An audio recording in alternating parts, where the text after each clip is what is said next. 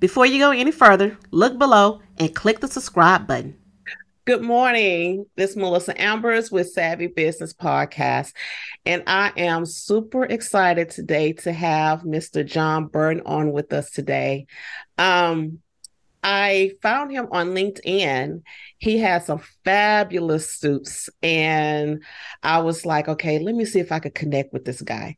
And I mean, just looking at the suits, the way that they are, they lay on a person's body and the texture, the style, just everything about it. I was just amazed at it. And I want to chat with them. And one of the reasons is because post COVID, a lot of people have shifted the way that they dress. Some are still wearing suits, but they're putting tennis shoes on, including ladies. And we're just changing the way that we're dressing. And I just want to talk with him to see, how he felt about it and also talk about some of the things that he's done. So thank you so much, John, for coming on and joining us this morning. Yeah. Good morning. Thank you. So, I have a little bit of your bio, and I'm going to read a little bit of that, and then we're going to go ahead and jump in. John Burton comes from a family who made their living in the clothing business. After a brief post-college stint selling books, he found himself making his own career in the business working for Tom James Company, where he has been for 15 years. The Tom James Company is a top clothier in the luxury business, but it isn't a run-of-the-mill retailer. The company directly sells clothing, suits from $299 to $25,000, and offers fashion consulting services using showrooms and a well-trained sales staff. One of the top salespeople at the company is John Burton, a professional haberdasher who knows exactly what it takes to dress the wealthy. So tell us even though that you're from a family that's been, working with clothes, what attracted you where you said, you know what, I want to stick with this and not go a different direction? Well, I think that's a good question. I think that my love and the passion is in the clothing industry, and obviously did stints with some sales companies outside of Tom James and Oxford Clothing, who I'm with now, and it just naturally progressed back. I've always liked dressing up. I've always liked colors. And in your own way, you can present your personality without even opening up your mouth based upon your dress. And so I always was fascinated by that. And first impressions are made by the way you dress, good or bad, they are made. And so that always fascinated me. When you see a person in a suit and it's not quite right, it's, being somebody in the clothing industry, I may see it as like, oh, okay, that's a nice suit, but you see those fine little things that's just not right. How often have you seen something that's just where you just have to say something? Well, I would say when I was younger, it used to drive me crazy. And so I evolved with my maturity level. My wife and my kids probably would argue that. But as far as I've evolved, I've learned a little bit more tact. In the beginning, I would say something more pretty much 100% of the time. And of course, as you learn and age and see, you realize you're not making any good impressions on someone else by giving your opinion when it's not asked. So I now keep my mouth shut, and and if people ask me, I ask permission 4 times. Are you sure you want me to ask to answer you honestly? And it typically 3 to 4 times, and they still get upset. So I've just learned to keep my mouth shut and offer advice based upon the looks for the future, if that makes sense. No, absolutely. What are your thoughts on the shift in way people are wearing suits now? It's not as dressy because we're toning it down some. We're still in suits. And then some people are, putting a full-blown suit, tie, vest, or just a tie jacket and everything. But they're putting on some Nikes or, some, New Balance or something with the tennis shoes. And it's not that we're wearing them to get where we are and change our shoes. They're on for the day. What are your thoughts about that? Well, you bring up a good point. For example, New York or Chicago or the big cities, that's how they used to be worn. It was you wear a tennis shoe to get to your appointment, and then you would put a more dressy shoe on. Mm-hmm. And as you said, that's not the case today. And I get my point of view is everyone has a sense of style, their own style. There are rules of fashion. We can talk about that, but there are rules of fashion where that would violated it in the past, wearing tennis shoes with a suit. However, my viewpoint and philosophy is you have a style. If that's your style, make it that way. Now, tennis shoes that are dirty and not clean and bright, that's another story. You always want to make sure clean and appropriate. I'm a fan of a exotic piece put on a tennis shoe. For example, a little crocodile flare piece, or some of the brands that are out there that have a little bit more bling to the tennis shoe versus something you would wear to the tennis court or into the club to work out. So in my opinion, if that's your style, it can be hip and cool. I think it's fine, as long as they're appropriately put together in the sense of the shoe style, et cetera. It's not something that you've been running 150 miles in and it's ready to go into the trash bin. You get my point. That's basic, but I have no issue with it. It's your style. Okay. What are some of the myths that you have heard or misconceptions about wearing a suit and how a suit should be worn? Well, it's funny. So if you travel the world in regards to clothing and how people dress, unfortunately or fortunately, you can really tell the American dresser to a European dresser or to a Middle Eastern dresser or to a Asian dresser. They typically, you can tell which, unfortunately, Americans were not the best dressed out there. But people that, let's take the Americans who dress well, for example. I think that as long as a garment is tailored properly, there's three styles of clothing, men and women. There's the three styles are a British style, which is the super trim. Sometimes it looks like it's sized to someone 2 to 3 sizes smaller than what that person's wearing. The Italian is in between, kind of a little bit larger. And then the American is more of a boxy fit still. So the Italian is in between the British super trim and the American, which is more boxy.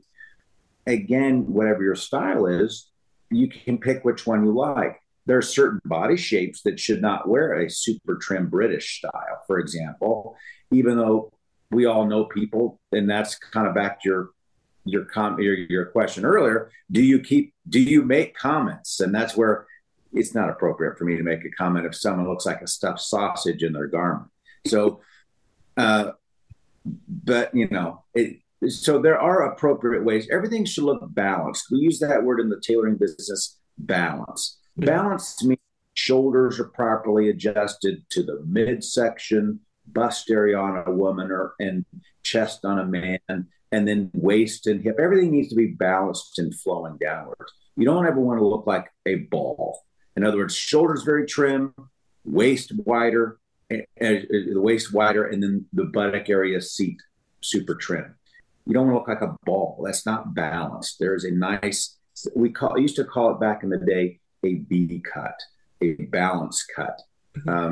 It's not so extreme as it used to be back in the day with shoulder pads, et cetera, with women's clothes and men's. But I know I'm kind of going off on a tangent, but that word balance is very important. And I like that you mentioned that as well, because I see it a lot here. I'm here in Texas, but I see a lot where guys are wearing suits now and their pants are like super tight. And it's like, I don't like it. I don't think it's appealing. But it's like, that's the trend now. And the sometimes the pants don't look like they're long enough. It's like, okay, it needs to go down a little bit more. And again, I took it back. Okay, that's my personal opinion. I'm not a seamstress or anything, but the look of it's like, is that what you're referring to when you say like more of the British style or the fitted style, Yeah. that they're wearing the tighter suits Super and trendy. pants? Yeah. If you go to, say, London, you would see mostly that. And then you would get accustomed to it and not numb to it. And you'd be like, okay, and then you come back to the United States and Texas, and you'd be like, oh my gosh, these clothes are super baggy. But I mean, it's just, that's the style. You're exactly right. So they're shorter. The pants are super trim, almost inappropriate what they're accentuating. Again, things cycle in regards to fashion. True. The plain front, super trim, short rise pant is kind of going away. And the epicenter of fashion is Milan, Italy, still to this day. And so whatever happens in Milan, Italy, it'll hit the United States 5 to 7 years after, typically, not counting COVID. That kind of put us off two years. But so pleats are coming back in Milan, a little bit fuller cut pants for both men and women. You actually see women's fashion comes in quicker than men's in the United States. For example, the higher rise slack for a woman is now becoming more popular versus the low rise hip hugger. Things cycle. They cycle normally 5 to 6 years. You'll see a cycle change in fashion. Super trim, larger, high rise, low rise, etc. So you'll see differences in fashion about every 5 to 7 years normally. Okay. How do you suggest to a person that's coming in to purchase a suit? I mean, there's so many different styles out there. And I know all of them have their proper names, but, we look at it, someone that's not in fashion, should it be a 1 button, a 2 button, wide leg, straight leg, cuffs, no cuffs, vest, no vest? How do you suggest to a person when they're coming in and wanting to, I want a suit, but, I'm not sure what direction to go? How do you go about suggesting one? Who you surround yourself with really does matter. The people you associate with and spend time with have a huge impact on who you become and what you do in your life. Hi, my name is Jeff Hagee, and I want to tell you about my Inner Circle Mastermind group. This is a group that's designed to surround you with like-minded high achievers who will help you to think bigger and amplify the performance of your business and your life while tearing down all the barriers that are holding you back. A mastermind is the fastest way to get you to the next level. If you're ready to network and connect with other successful entrepreneurs and influencers, go to coachhagee.com/mastermind. That's a good question. So this is going to be kind of both men and women. Of course.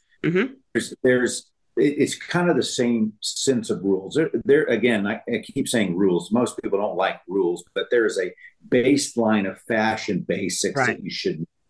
So I'm always going to operate. I'm going to try to operate from those basic levels, and then you can branch out from that, being your own personal style. So, for example, your question be it colors.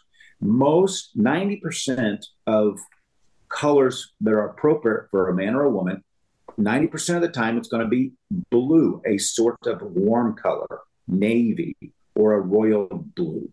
That's where most people should start. Where do most women start? They started blacks because that's the color that everybody can think they wear in the store. That's what stores will stock, is black first, the color black, solid or some kind of pattern. And somewhat the same for a man. Is black is going to be something the stores financially will stock because they can sell it. But really, blue is where you start. And then that's a color you should, in most closets, should have 60% blue warm colors, navy or blue. 60% of your closet should be that color. And the reason is it's a baseline.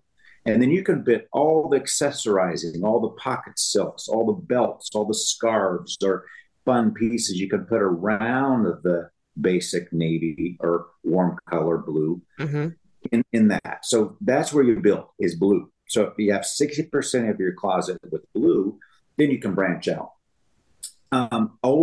Excuse me, I don't like using absolutes. Most of the time, you want to, right now, the basic jacket style is single breasted. 2-button is the classic. Back in the day, 3-button, 4-button, 5 buttons, 10, 15 years ago. But the classic, most styles today are based in the 20s and 30s.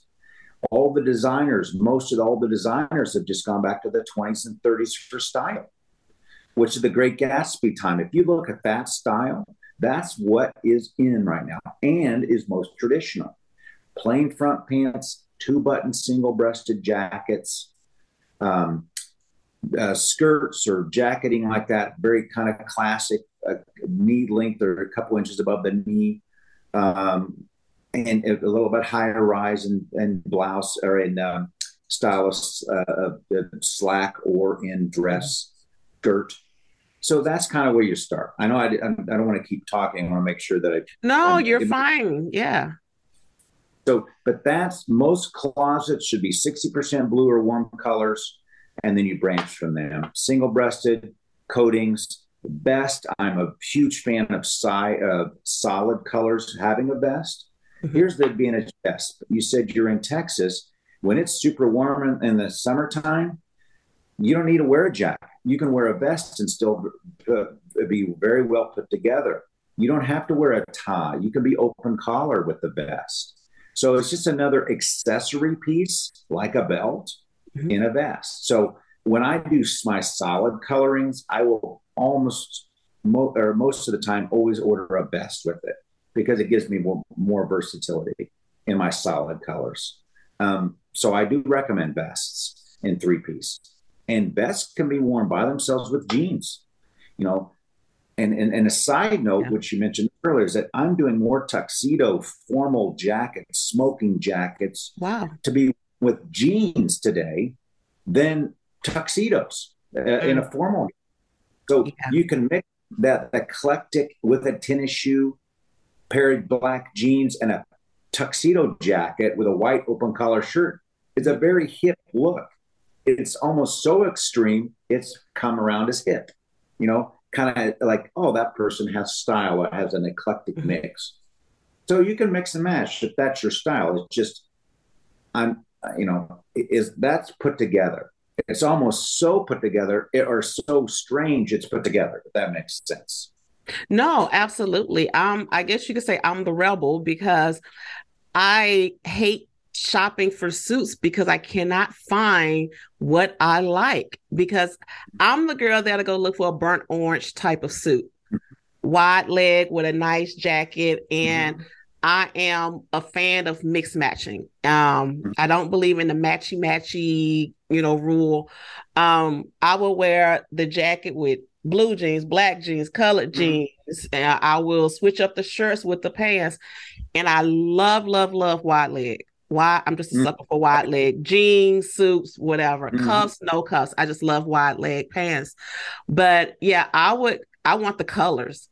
If I can't find the colors, I'll look for something that's really colorful, or a purple or a red. I do the colors and wear maybe a dark multicolored shirt or something to tone it down. So I'm the rebel, if you will, because you're right. It's when you go look for suits, it's the blues, grays, and blacks, and it's like, ugh, you want some fun. You like the colors. What's beautiful about custom is you can get whatever you want. We have I just delivered a couple orange pieces like the other day, and so you're a winter coloring, so that's why those colors look really good on your. There's everyone's either a winter, a summer, a spring, or a. Those are the 4 color palettes, and you're a winter. That's why the dark purples look great on you. The oranges, what I call the antique colors, look great on you. But then you can, like I said, that's your style, and that's cool. See, and it works, right? So. Again, there's baseline rules, but you can go outside it. That's what makes the world custom, why we're so popular. And wide leg look right now, that's I mean, that's come back huge. We're doing a lot of wide leg jeans and the flare, the 4-inch cuffs on with a pleated slack, wide leg, and it's beautiful on all sizes, Yeah. Yeah, it is. I'm also glad that block heels are coming back. Very much. Stilettos are cute, but not only is the block a little more comfortable, but to me, it looks better with the wide legs. Very much. And I love the block heels are coming back. Yeah. That block is balanced to a wider. You have this little dainty little shoe underneath. It's like that doesn't look balanced. It looks the person's going to connect. So again, that's that world balance. It gets applied across the board. But yeah, totally agree. Yeah. Well, let's back up a little bit. You mentioned earlier about, guys wearing the tennis shoes with the suits and having something like Croc or something on them. Are you getting into, or if you're not already into making custom shoes? Yes, our company, Tom James and Oxford Clothing, we have anything related to fashion, any clothing, except for hats. If you take the hats out of it, we have everything, both men and women. So the shoes, the jacketing, the stretchy fabrics for shirts and blouses, we have, and we have across the board, super traditional to the very, very fashionable fashion styles. We're unique. Our company's unique. So we've been around since 1966. We have all the patterns 250 years ago. We have patterns from Prince when we made all his clothes at Oxford. We have his pattern hanging at our shop. We have people that now can get his style, or Elton John style, or back Clark Gable or Princess Grace, her style of fabric or patterns, because we have the patterns that we made for them years ago. And so we have it all in regards to the styles. And we're unique in the sense that we control 98% of the process. So if you say, I have this garment I love, I can't wear it anymore because it's worn out, we can clone it. We can actually go in and clone that garment and make it fresh in any fabric you like. Oh, wow. So we own the woolen, the mills that loom the goods. We've literally made custom links for people that I want this exclusive pattern, and we loom it. So we actually can loom the fabric, we put it together, etc. So we started off as a private label maker for some of your fashion icon companies, the Tom Fords, the Ralph Lauren's, the what I call the iconic the Chanel's.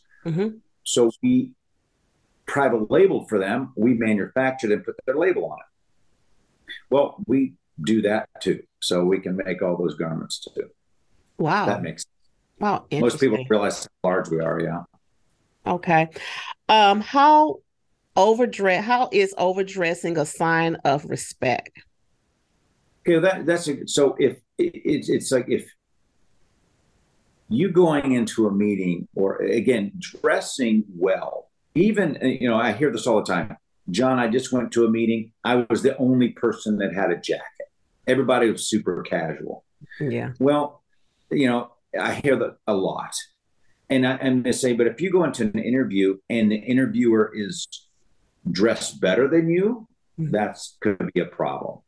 If they're dressed worse than you, you're still showing a sign of respect because you took the time to put together an outfit. You coming in sweat and a hoodie into an interview, you see people how they dress in airports today. There's some of the clothing that people dress. They shouldn't be leaving their house with it.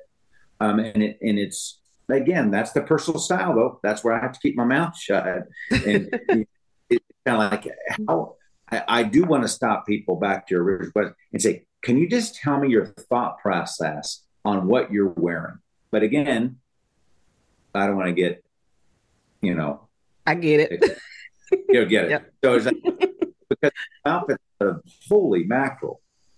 But again, dressing well is a sign of respect. It's always easy. I share with people, say, you always overdress. It's super easy to overdress for an occasion. Yeah. Be it if you have a scarf on, if you're a lady and you're over the top dressed, dressed to the occasion, you can always remove some of those accessories to bring it down to the level.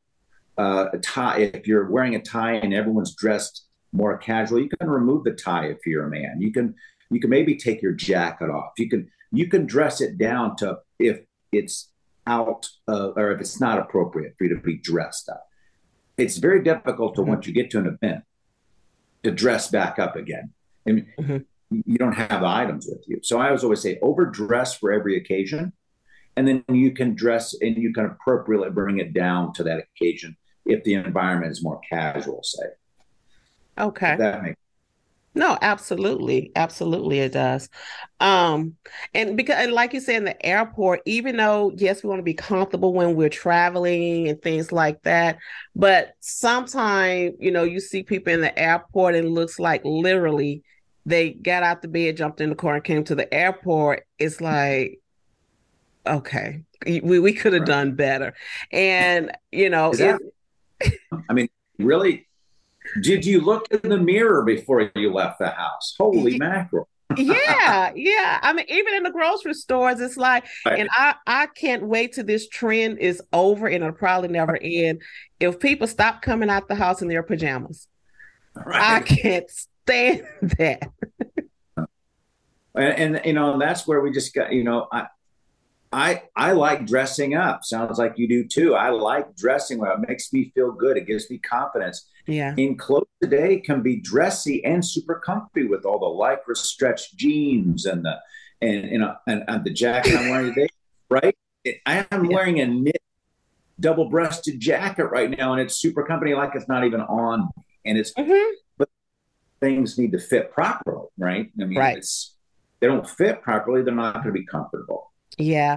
And I won't say I am the dressy person, but I know when and when not to. And the way clothes are today, and speaking from a woman's perspective, is that we can easily grab a simple, solid color tank top or something and throw a blazer over it, solid, multicolored, put some jeans on with, a wedge, a light heel, even with some sandals sometimes. And it's like, it's so simple that it's not a lot of effort that you have to put into it sometimes. And for people to come out the way that they do sometimes, it's like, you didn't even try. It's like you didn't put like a hint of effort into it.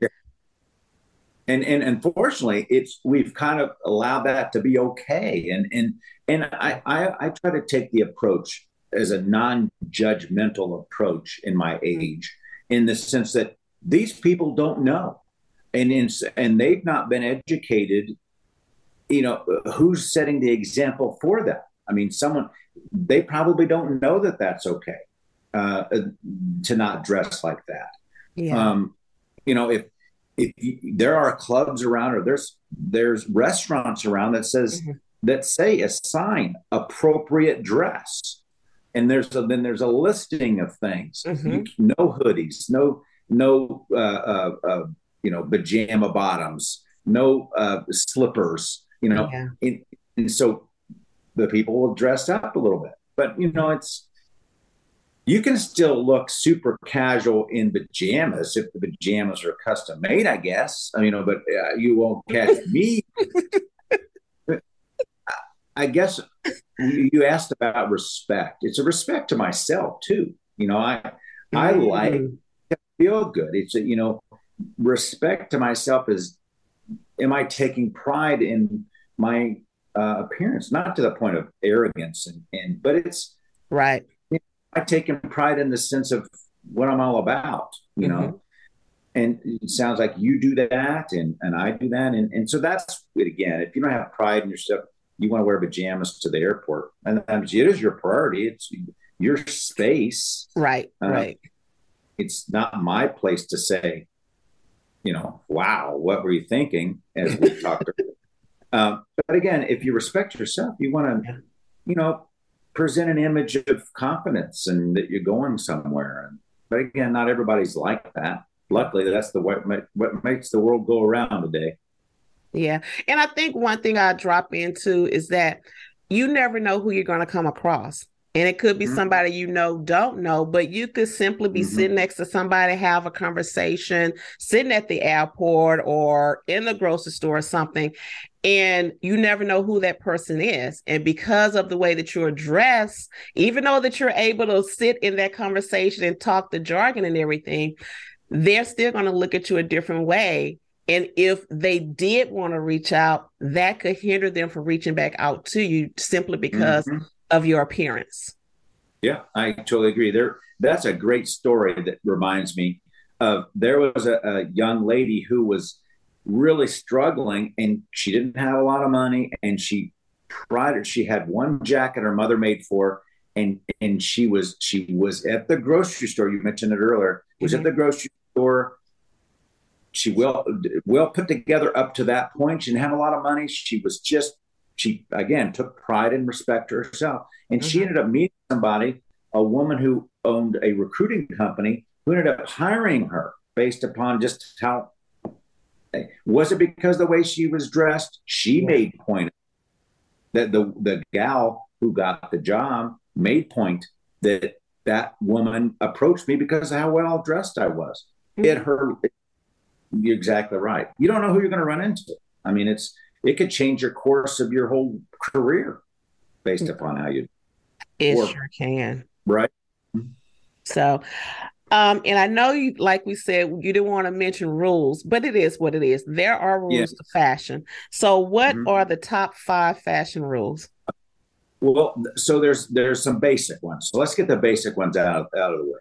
There's 5 rules. Again, that they're kind of based upon the style today. But the ones, you don't wear white shirts or blouses with earth tones. That's a hard line rule, color wise. It gets violated even by fashion houses. But white color, should not be worn with any earth tones, tans, olives, etc. That there's also in that kind of rule braces, which are suspenders with a belt at the same time. That sound, you don't wear both together. You don't wear a suspender, what's called a brace with a belt. That gets violated. You kind of, this is all under that 4 or 5 rules. You want to make sure your socks match the slack, but that's been thrown out the window today because all the fancy socks. So again, sometimes these are heavy, hard, fast rules, and others are more light and not so important. That's not so important right now, but eventually it'll come back to the sock should match the pant. But the most hardline rules that I call, it's a rule of contrast, which is, you mentioned earlier, the way you dress and the way I dress, is that the rule of contrast, there should be a contrasting, the rule of the monochromatic look, everything's blue, blue, blue, or black, black, black, or whatever it is. As you said, you want a little bit of style. So contrasting rule means the top, if it's a sport coat, jacketing, should be contrasting to the bottom. So these should be a lighter color or a darker color. So that's the rule of contrast. You want there to be some distinction between each piece. And I'm going to give an overview, which when you look at an outfit, it's a picture. All right. And for example, I'm wearing a tie. This is the picture that I'm wearing. The matting is my shirt to the picture, and the frame is the jacketing. Okay, that's the frame. So if you look at an outfit like that, now, what if I wasn't wearing a tie? Well, then what becomes the picture? The shirt becomes the picture. All right. And then the framing is still the jacketing. So you need to have something, the picture needs to pop. So this is a contrast. Contrasting the picture's lighter. If I wasn't wearing a tie, then the picture is now the shirt, and it's contrasted to the jacket. So there's difference. Kind of what you said earlier about your orange. The orange is one color. So look at an outfit as a picture. So again, the rule of contrast. The rule that most people, designers, we call them designers, they make all their money, is the major minor rule. And that's where, if I'm wearing a check shirt, it's a small check, I could be wearing a large checked jacket. It's a different pattern. So it's a different pattern and different size, if that makes sense. So it could be a striped shirt with a check jacket. It's called the rule major minor. So as long you don't want to wear the same pattern on pattern. You don't have to. I could not be wearing a this size check shirt with a checked jacket and a checked tie. It's confusing. If you looked on that on a camera, it would move. We all have those super tight patterns, the gingham checked jackets. When you wear them on a camera, they actually move. You've seen that happen. Mm-hmm. So that's the rule of major minor. So that's the most important. Is any questions so far on the rules that I've mentioned? One thing, not really a question, well, I guess kind of sort of a question, is that how you were talking about the patterns. So many people are afraid of patterns. If you have, like you said, a check shirt, a striped shirt, they're going to go straight solid on a jacket or a tie. But, wearing polka dots with stripes or plaids with, stripes or check, is that rule I think so many people are afraid of. What is something simple that someone, can apply when they're trying to decide if the check should go with the stripes or polka dots with, how do you decide on a pattern? Well, so I would, again, going back to the concept of the picture, okay, is the bigger pattern should be the frame of a picture. So if you have, let's say, a shirt that's a check, a jacket that's a window painter check, again, kind of like eating a salad, all right? You use the salad fork not to go up to a rabbit trail. You go from the out and in, right, in regards to using utensils when you're eating food. So the bigger pattern, the jacket, should be the bigger pattern, etc. And then going in should be smaller as you go in. That makes sense. Large out, moving in. That's kind of a rule. But remember, if the patterns are different, I call this advanced, all right? Advanced fashion is based on this major minor rule. So if the jacket moving from out in is larger, then you can go to a smaller pattern on the shirt and either a smaller pattern for the tie so it blends together. Or typically I would have the picture be it a little bit brighter, solid. So you get it right, this major minor rule, when you put it together and you're like, wow, that looks great. Or people are stopping on the street and you're going, wow, that is excellent. That is cool. That's when you nail the major minor rule. When people are laughing at you, obviously you didn't get it right. So it right. Oh, yeah. But if it looks good together, if it looks too busy, you probably didn't get it right. All right. But for example, there's the jacket's one piece, the shirt's another piece, and the tie or a blouse or scarf is the third piece. If two of those pieces can have a lot of fashion, a lot of color and patterns to them, maybe the third one should be solid. That way it will be less confusing, if that makes sense. Like what I'm wearing today. I'm wearing solid, check, solid. But I could easily put a pattern with the shirt, and then this tie would say solid, or the scarf would say solid. I'm not sure if that makes sense, but that's, again, two of the three items, have them take the same. And then, so, I'm not sure if you want to get into like why things cost what they cost in regards to garments, or yes, because it would not, since we're talking about, fashion and, what to do, how to do, that will be a great, point to bring up as well, because we go in certain stores and we look for certain things. It's like, well, I'm just going to go here to K&G. It's so much cheaper and plus it's on sale, but what is the quality of it? And like you said, why things cost so much. And when you do get something custom made, you're spending, a few hundred to, a couple thousand, based on what it is that you're looking for. You want to be known as the subject matter expert in your industry? Scan the QR code today to take advantage of the $200 discount for a brand assessment. The assessment will give you a summary of how your brand can step up a notch to get noticed. We have been seen in various platforms and have gained credibility and are known as the subject matter expert for digital media and branding. Sign up today for a brand assessment and a one-on-one consultation with me, Melissa Ambers. Don't get left behind. It's time for your brand to stand out. Well, they're just like diamonds. You have cut, clarity, color, carat. You know, there's 5 facets to diamonds. There's 5 facets to fabric, and so let's start at the fabric level. So there's warp and weft. That's horizontal and vertical stranding. That's the strength of the garment. So that's warp and weft. I'm going to get really kind of finite into the nitty gritty, and then I'll go quickly. I don't want to lose anybody on this stuff. Then there's the blending. Is it a wool blended with a cashmere or a wool with a polyester lycra blend? So it travels. So that's the second. Then there's the third. Then there's the length. Let's hold the length of the wool fiber is what everybody talks about. Super 100s, Super 110s, Super 120s. That's what all the fashion houses talk about. That's the length of the wool fiber.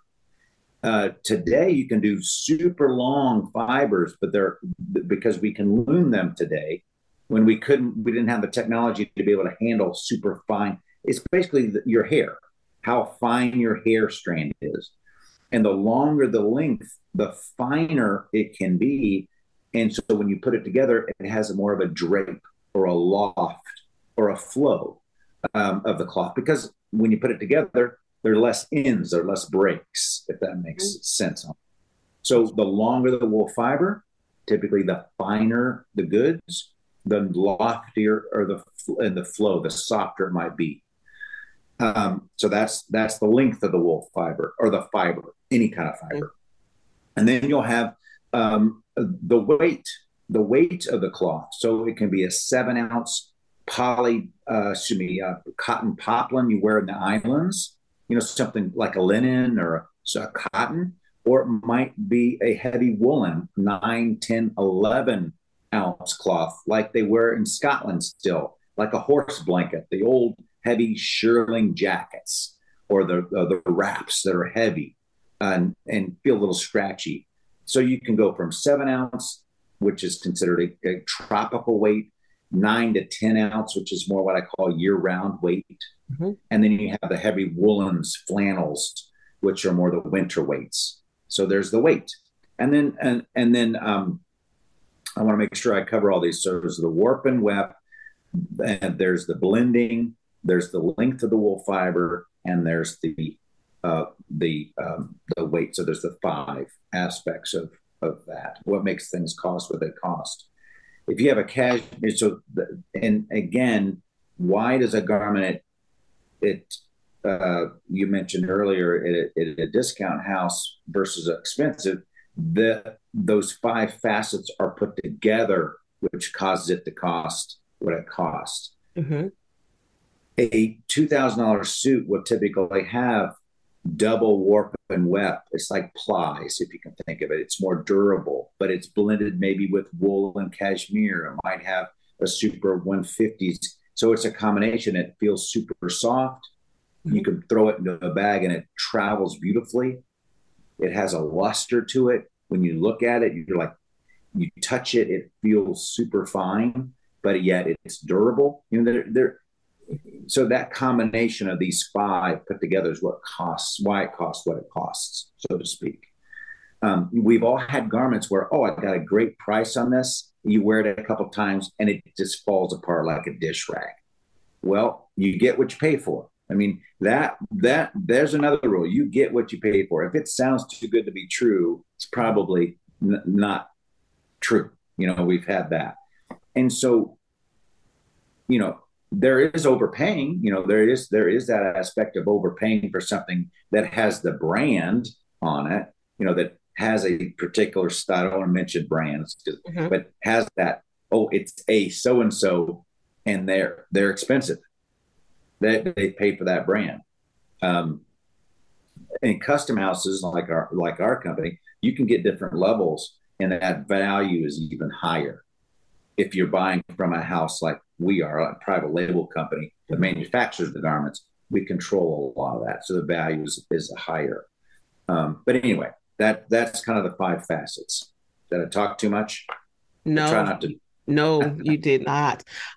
This would become useful for, someone that's listening to this that is interested to know why, because, they may have paid for a custom suit and it didn't go right for whatever reason, or they're interested in purchasing a custom suit. So I think understanding some of these things, and yes, it may be, a little too much for some, but I think, some will find this, interesting to know this is why, the price is, here instead of, on the lower end. What would a person need to do, say if they wanted to have a custom suit designed by you, but they're not located near you? What are your recommendations as far as when you have to get measured? Where would a person go to get measured, or how should they look at measuring, and how would they work with someone like you when they're, looking for a custom piece? Well, that's a good question. So I'm lucky that our company has 177 locations around the world. So I have multiple offices. They can contact me and I can get them in touch with an actual tailor that will take the measurements and get all that done for them. It's very easy. The appeal of what I do, being a professional haberdasher, is I save people time. And that's, today, time is money more than ever. And so I take care of all that for them. So if they want to reach out to me, they could, and I coordinate all that for them, no problem. And again, it makes it super simple. Can we talk really quick about another aspect? And all this stuff is on my LinkedIn, these videos on these elements. Can we talk about real fast maintenance, Sure. Maintenance? This is something, so this also goes back to kind of why things cost what they cost. You should dry cleaning a garment. Now, blouses and shirtings, etc., are a little different because once you wear them, you really need to get those laundered more often, or dry cleaned. In wools are a natural fiber that does not need to be dry cleaned. Dry cleaning is a chemical process of cleaning, which actually hurts garments. It hurts jackets and wool pieces. Okay. And so that's what it does is chemical process removes the lanolin, the oil from the wool fibers from the goods. That is a protection that protects against odors, protects against staining, it protects against wrinkling. So as you get a dry clean more often, you're removing the process, that lanolin, that natural protection from the garment.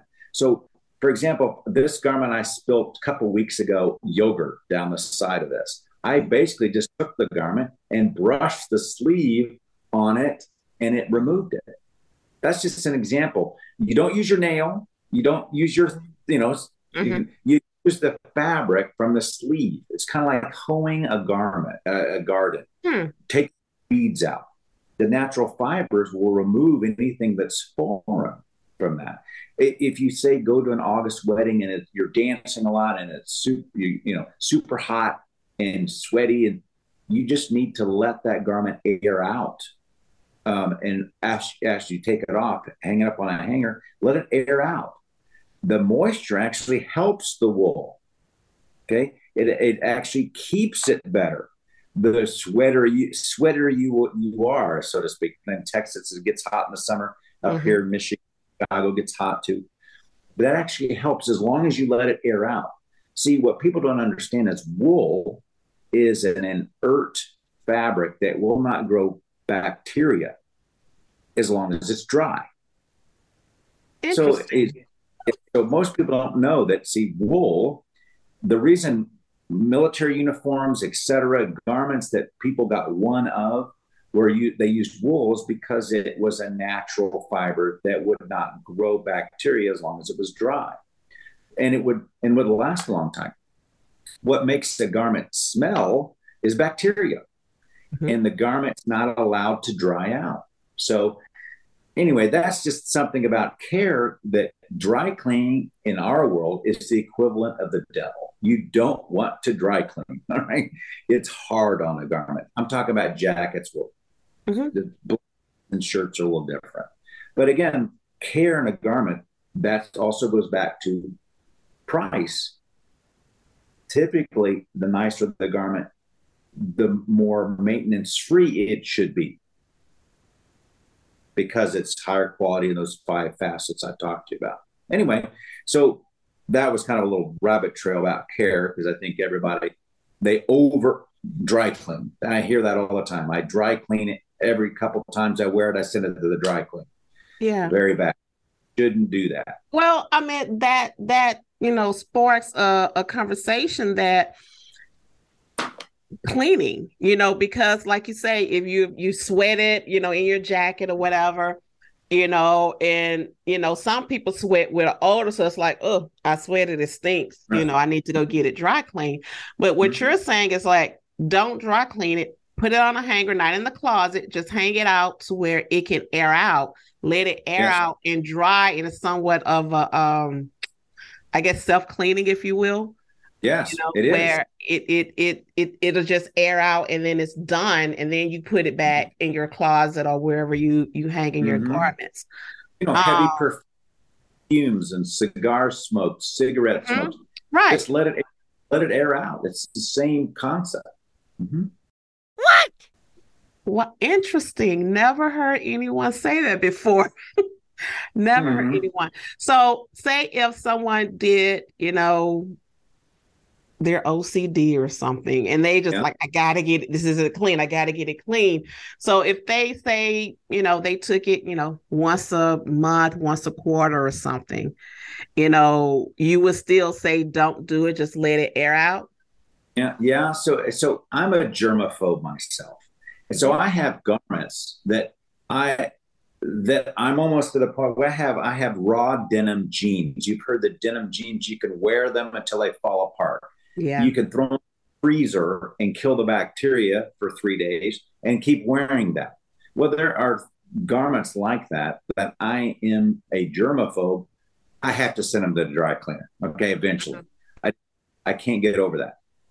For example, I have garments that I have had for 5 to 6 years that have not ever been dry cleaned, that still have the crease, looks nice. I wore them every other week, and they're fresh. The creases are in the pants. You don't need to do it.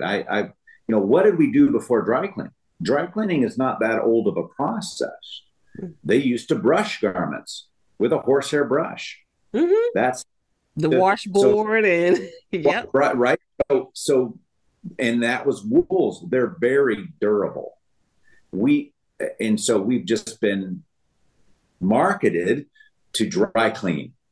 But dry cleaning is not good for you. It's a chemical process. And if you've ever gone to a dry cleaner and you get your garments and they smell funny, that's a whole nother aspect. You should dry clean. The chemical process, the chemical is odorless. You shouldn't smell any odor.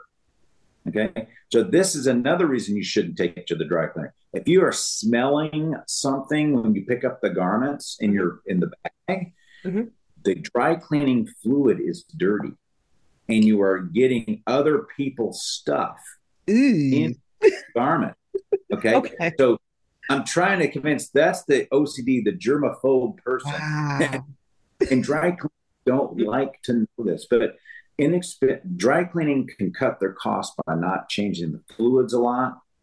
Kind of like if you go to a fast food restaurant, they don't change the oils in their fryers, you start getting same thing. Odors in dry cleaning chemicals, it's an odorless process. They're not changing their chemicals. They're not changing the pads on their pressing machines, so you get wrinkles in the cuffs and collars. Right. Those are all signs of skimping or cutting corners at your dry cleaner. Right. So if you don't have to take your garment to the dry cleaner lot, you can just do this at home. You save money, and it's better for the garment. It's a kind of a win-win all the way around. Dry cleaners aren't going to much, but Interesting. you know. Do you remember? Oh, it's been a while ago. It used to be this product, if I'm not mistaken, I think it was called Dry Yell or something like that, to where it's like you dry clean your own clothes. It was this sheet and you put it in your own dryer and Right, do right. that. So, even with something like that of doing your own dry cleaning, I don't know if it's still out there or not, but doing your own dry cleaning, um, would you kind of say back away from that as well? Because whatever chemicals in that sheet is similar to what they're using at the cleaners.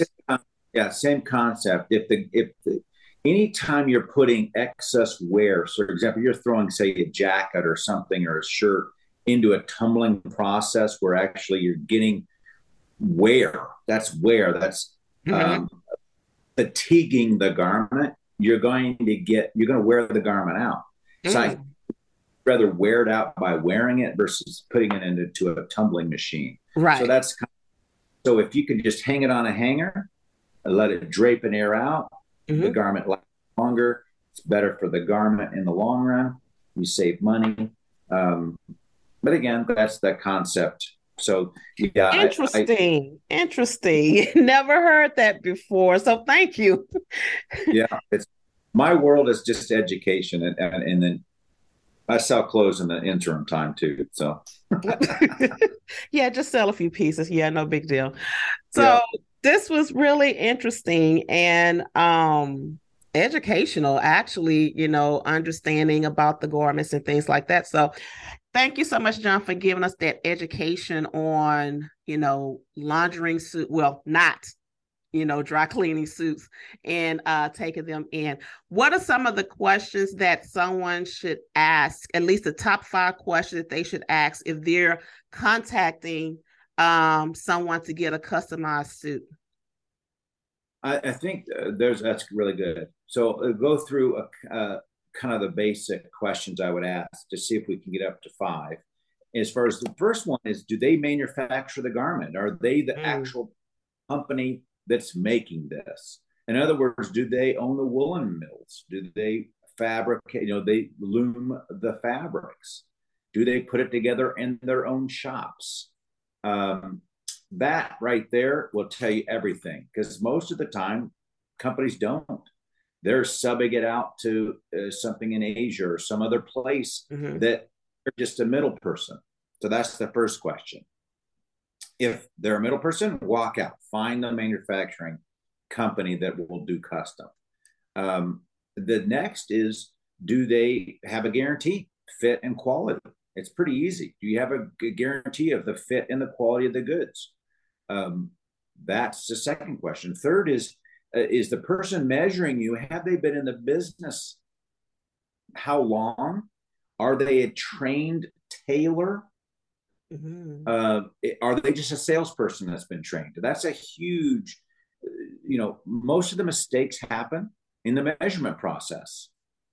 You can have a beautiful goods fabric, but if the Mhm. measurements are wrong, it's not going to make any difference. So is the or the person that you're speaking with, they're a trained tailor, a trained clothing haberdasher.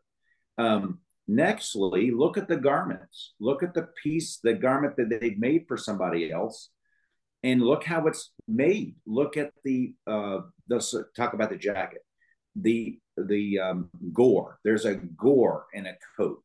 It's a little pleat down the front of a garment. It's right underneath the breast area. You don't want to see that on a custom made garment. That's bad. Mhm. It's a little fine. Okay, that you don't want to ever buy from a company that has that. It's a cheater. A garment should be that's a cheater pattern that they basically take a ready-made garment and tweak it or pleat it here to bring it into the body. All custom makers of worth anything in their salt will have the pattern inside the side seam that's made for you. So again, look for that goring. Look at how the pant is made. Is it using a nickel plated metal zipper? Is it using a metal zipper versus a plastic?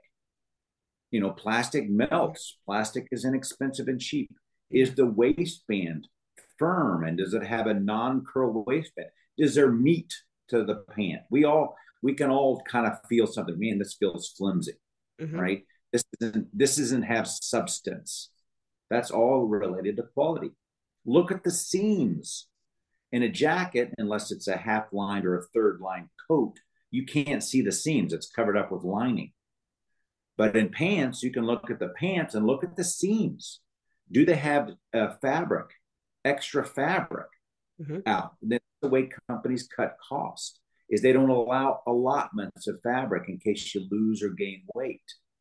So there should be at least 3 inches of total fabric on all the seams to allow for adjustments. Okay, so that's another way you can look into a pant on the seams and see, is there extra fabric? So that's kind of where I would start. Do they have a great test to do is, do you have any garments that have come back to be altered years back? So I went into a store, and I wasn't familiar with the store, and I was just doing some education on myself. And I said, do you have any garments that are a couple years old that are coming back to be altered? They said, yes. I want to look at how that garment looks 2 to 3 to 4 years old after it's been worn times.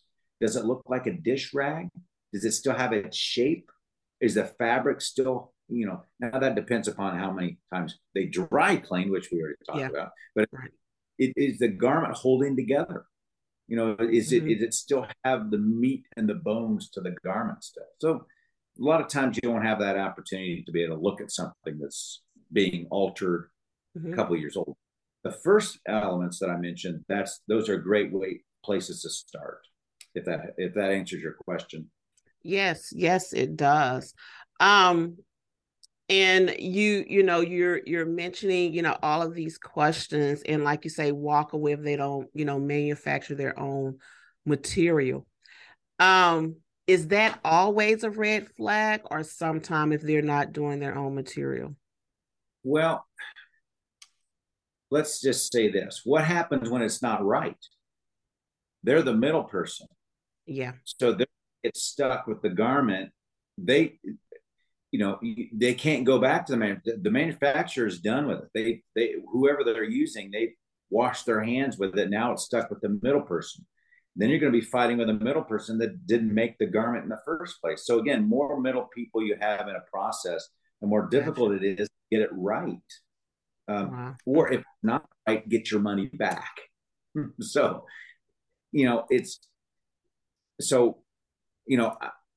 I go to Florence, Italy a lot. And if I go in to buy leather goods for myself, as an example, we don't do a lot of leather goods. So I go into a store. One, do I smell the dyes? I was taught this at a very young age. If you smell the chemical, the dyeing, it smells like a leather shop. We always say, it smells like a quality leather shop. You won't smell anything. You won't smell the chemicals. Chemicals are applied to cover up the flaws of the leather hide. So if you don't have to dye them to cover it up, you're just naturally applying oils. Oils don't smell. So that's just, or the other thing, do they manufacture their own goods?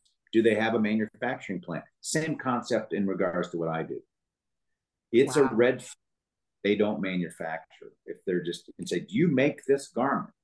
Do you own the mills to make this garment? Right there, I'll tell you right away, is it a quality place?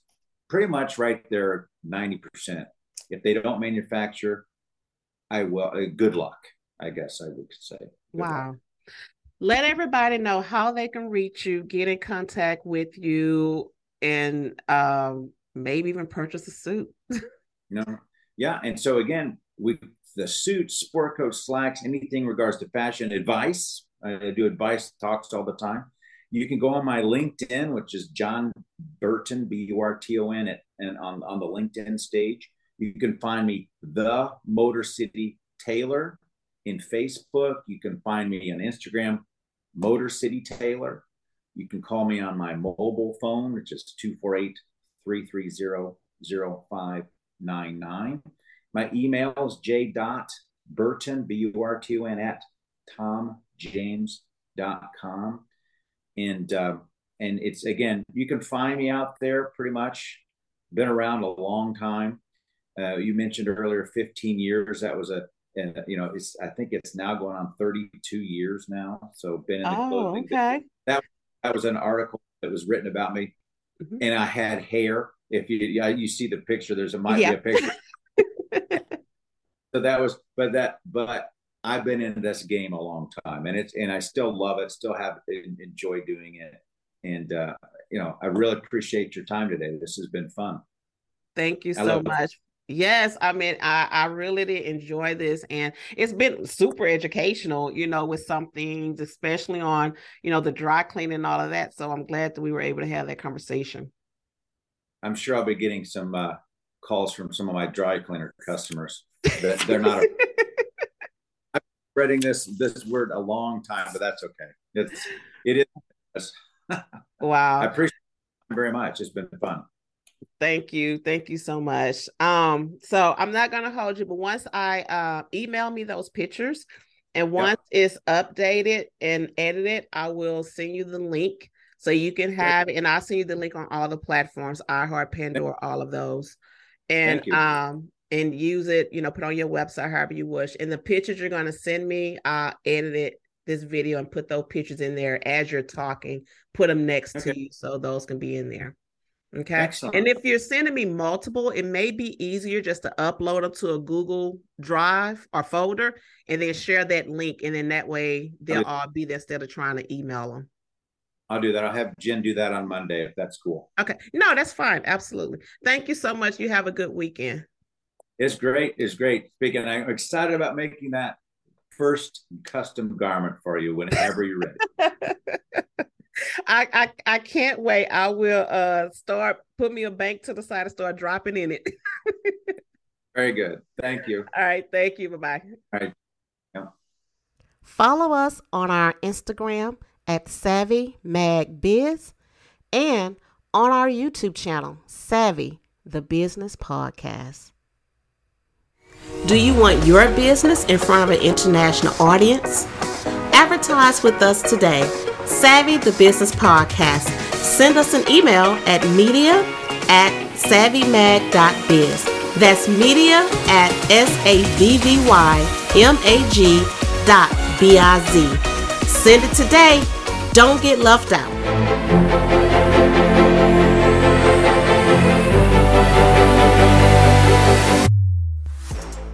Thank you for joining us on Savvy the Business Podcast.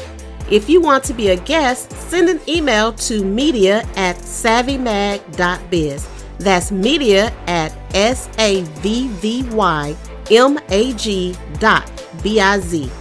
Don't miss out on the opportunity to be heard by millions.